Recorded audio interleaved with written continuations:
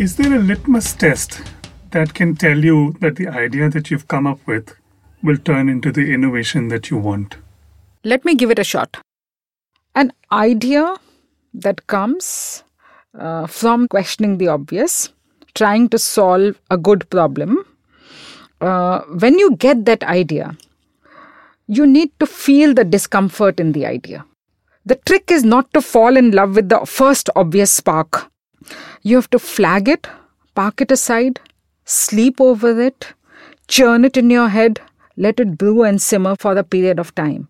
And if it still gives you sleepless nights, you feel the discomfort. You don't feel the ecstasy or the joy. You should feel the discomfort in the idea.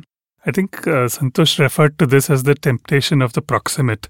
What's nearest to us, we're tempted to say, we have this, right? Let's go with it. Yeah. I like how you put it, feel the discomfort. Feel the discomfort in the idea. That's the first one. Another interesting one is we should not allow reason to rely on its own resources. Okay, that sounds very deep. So what I mean by that is reason is logic, okay?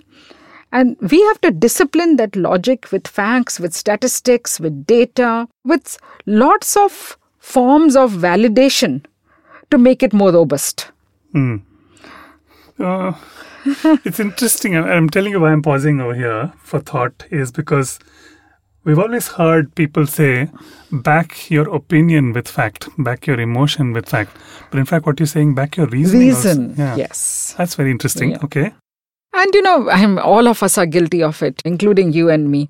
Our reverence for our education and experience means we rest on the laurels of our IQ and assume that our ideas are the best.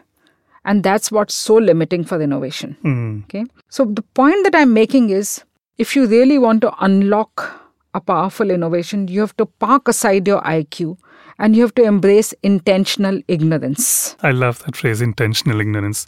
And basically what you're saying is that go in with minimum perceptions of what you already know. Go in without judgment of what is and what you know and pretend you know nothing at all. Yeah. And then see where that takes you. Yeah. And that's the point that Santosh was making. Yeah. Just ask stupid questions. Well, I like your phrasing. No disrespect to Santosh. I love that you need to feel discomfort. I love that we shouldn't rely on reason alone and its own resources. And I love this point about intentional ignorance. Yeah. Thank you. The next one for me is, actually, there's a research paper I was reading which said that when people face an uncertain situation, they don't carefully evaluate the information or look up relevant statistics. So what happens is, you let your decisions be made on the basis of a lot of mental shortcuts. So you will start thinking in your head, if this happens, this happens, this. And these mental shortcuts are actually very detrimental to innovation. Once you have it, the purity, the creativity of innocence, you get a good idea, but then you put it through all these tests. Yeah. Okay, that's 4. And the last one, it's a little different from all that I've said so far, but we cannot underestimate the power of a support group in innovation, because there'll be lots of cynics on the way. There'll be people who will be waiting to pull you down.